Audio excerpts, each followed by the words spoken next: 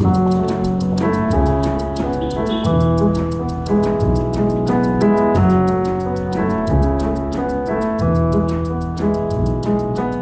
to Everyday Sublime, shedding light on yin yoga and meditation. I'm your host, Josh Summers, and I'm a yin yoga and meditation teacher and trainer, as well as a licensed acupuncturist. This podcast is intended to be an in-depth exploration of the intersections between yin yoga, Chinese medicine, and meditation. In each episode, I'll offer a 10 to 15 minute reflection on one or several of these themes. And my hope is that these reflections will both support your practice and or your teaching of yin yoga and meditation. In this episode, I'll continue the introductory series on Chinese medicine theory and take a closer look at some of the different aspects of the relationship between yin and yang dynamics and consider the implications that those dynamics have for our practice and health. Okay, so let's get started.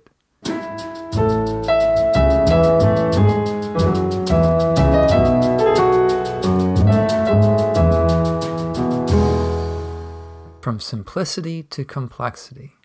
While yin and yang theory is a remarkably simple model for analyzing dynamics and relationships between things in the world, its deceptive simplicity is able to embrace and illuminate a dazzling array of complexity in the natural order. And there are several aspects of the relationship between yin and yang which help bear out its descriptive power for capturing life's complexity. In this lesson, I'm going to consider three aspects of the relationship between yin and yang in greater depth. The first is the opposition of yin and yang. So here, everything in the universe can be seen in relationship to its opposite or counterpart. As Joseph Kim says in The Yin and Yang of Life, quote, all phenomenon in the universe can be seen as either yin or yang. For example, phenomenon are either positive or negative, male or female, up or down, open or closed, outside or inside, day or night, acid or alkaline, loved or hated, joyful and sad. You get the idea. But Masashi Osho, the author of Foundations of Chinese Medicine, cautions us to remember that, quote, the opposition is relative, not absolute, insofar as nothing is totally yin or totally yang. Rather, everything contains the seed of its opposite. Moreover, the opposition of yin and yang is relative, as the yin and yang quality of something is not really intrinsic, but only relative to something else. Thus, strictly speaking, it is wrong to say that something is yang or something is yin. Everything only pertains to yin or yang in relationship to something else. For example, hot pertains to yang and cold pertains to yin. So we might say that the climate in Naples is yang in relationship to the climate in Stockholm. But bear in mind that Naples is yin if we compare it to the climate of Algiers, end quote. So again, we might designate yin yoga as being yin in relationship to more dynamic styles that are more yang. But if we compared CrossFit to Ashtanga yoga, Ashtanga becomes relatively yin in relationship to the extreme yang dynamism of CrossFit. So that's the first aspect of their relationship, that they are in opposition and complementary relationship to each other. There's also the aspect of mutual dependence or the interdependence of yin and yang. This next aspect of the relationship between yin and yang is really a continuation of the acknowledgement that yin and yang are in opposition to each other. Although they exist in opposition, their very status is actually dependent on the other. For example, day is opposite to night, but the existence of day is also dependent on night, and vice versa. Day becomes nonsensical without the contrast or the counter experience of night. Similarly, activity, such that is yang activity, is in opposition to rest, which is more yin activity. But there can't be any rest without activity, nor can there be activity without any rest. Again, to quote Joseph Kim again, this means that nothing can exist without its opposite, and everything is defined by its opposite. For example, there can be no front without a back, no top without a bottom, no inside without an outside. In the above examples, the dependent relationship is direct, in the sense that night is directly dependent on day. But the relationship of dependence can also be somewhat indirect, whereby animals, which are more yang, depend on plants, yin, for oxygen, and plants depend on animals for carbon dioxide. End quote from Kim. In Buddhism, as we'll see, there's a concept called dependent origination. And this yin-yang concept of mutual dependence is somewhat similar to the Buddhist teaching on dependent origination, which, although rather complex, can be simply summarized in the following statement, whereby nothing arises independently in the world. Or in other words, everything arises or exists dependent on something else. For example, this arises because of that, and that arises because of this. So just think that, a tree grows, and it grows dependent on water, soil, sunlight, nutrients, etc. Without those preconditions, there would be no tree. So this is the idea of dependent origination, that everything arises dependent or in dependence on other things also arising. In yoga, this facet of mutual dependence shows up in some basic ways. Taking an in-breath in is dependent on releasing an out-breath. Shavasana, or stillness in practice, is predicated on some kind of prior movement or activity. Flexion in the body is dependent on extension. Contraction is dependent on expansion. We can flex our muscles, which is dependent on our ability to relax certain muscles.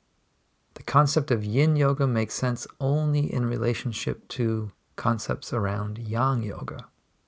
So every phenomena is both in opposition to something else, as well as being simultaneously dependent on that opposition for its definition.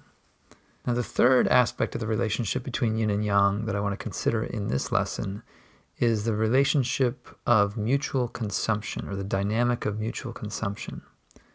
This third aspect of the relationship between yin and yang reminds us of their changing, non-static dynamic. In their dependent nature, yin and yang rely on the other for identity and definition. But here we start to see how yin and yang actually affect each other. Here, the relationship is established along a tension of mutual control or consumption or balancing, whereby one element balances or holds in check the other. A point that many authors and practitioners of Chinese medicine often reiterate is that as qualities of change, yin and yang are in a constant process of controlling and balancing one another. A static, unchanging balance is never achieved. What is observed and also assisted, however, both by the skilled yoga practitioner and a practitioner of Chinese medicine, is our harmonious process of balancing. In healthy dynamics, this aspect of the relationship is both gentle and mutually supportive, similar to the way two people dancing together take turns leading their partner in the dance. With the examples we've used so far, activity is gently tempered by rest, and rest gently informed by activity. The coolness and inwardness of night balances and controls the heat and outwardness of day, and vice versa. If we consider elements of nature, the element of water is in a yin-yang relationship with that of fire. Water cools and controls the heat of fire, and similarly, fire controls and balances the coolness of water. Psychologically, we could think of it this way, whereby receptivity, that is a yin quality, receptivity balances and controls more aggressive, influential, and assertive mental qualities that are more yang. And these yang qualities also balance tendencies to be too passive or non-engaging, which are more yin. So they both yin and yang control or balance one another. Now, at times, this dynamic of mutual control can become pathological and create all sorts of dysfunctional imbalances. And in pathology, this is where the relationship of control can become a little bit more complicated. If one side of the dynamic becomes either excessive or weaker relative to the other sides of the relationship, and if that imbalance persists for enough time, it can lead to unhealthy imbalances. And there are 4 ways that this controlling aspect of the relationship can manifest. I'm going to say these slowly, so bear with me. There's one pattern whereby yin becomes predominant. There's a preponderance of yin or excess yin. So there's more yin than yang.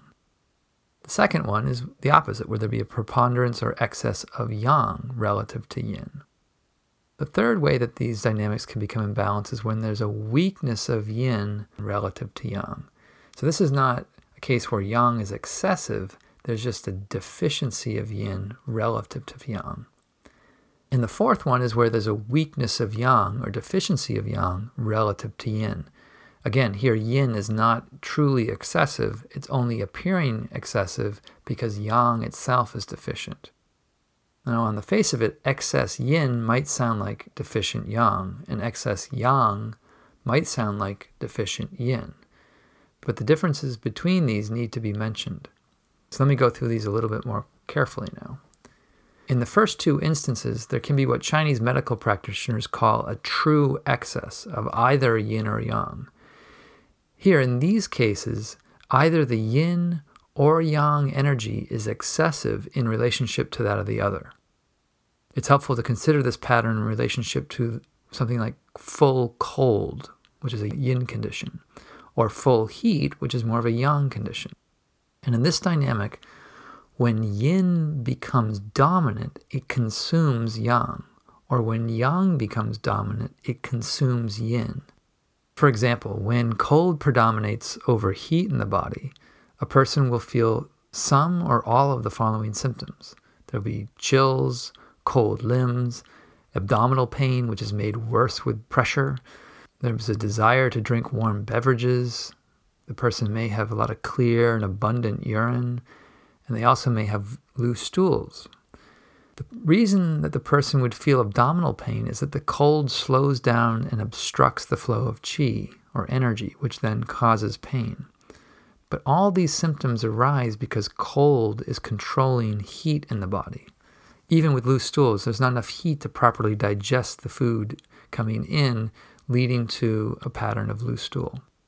In contrast to this, when heat predominates over cold, a person will feel some or all of these symptoms.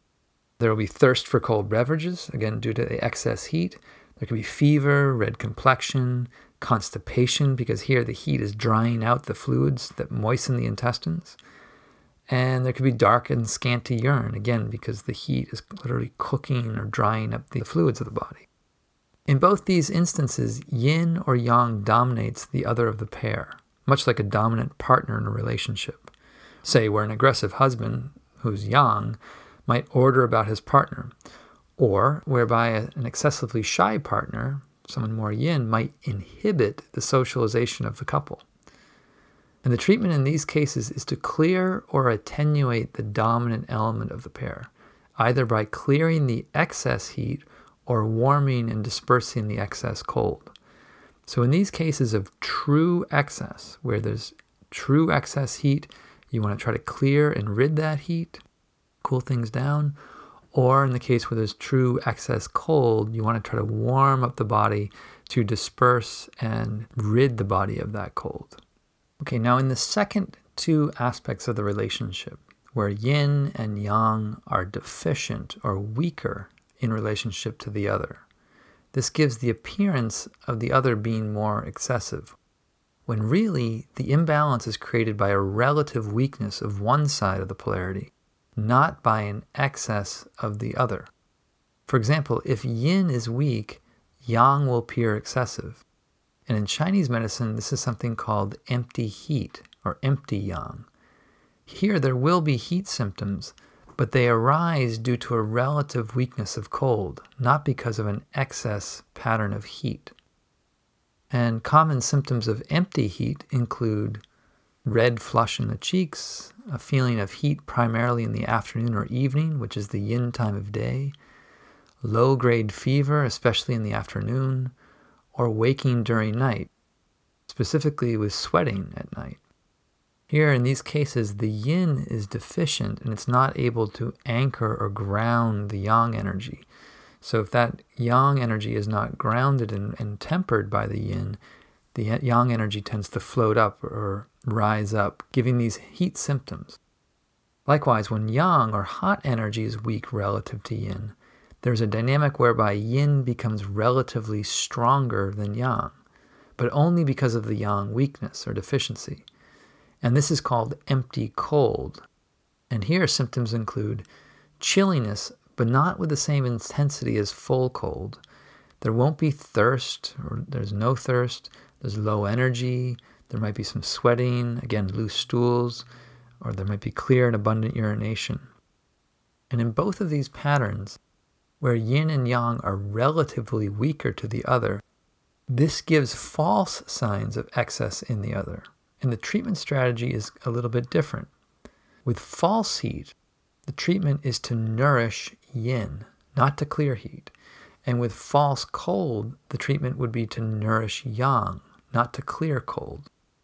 This relationship of how yin and yang affect and control one another becomes very relevant when we start to think about how to apply various styles of yoga to bring balance to our lives and health.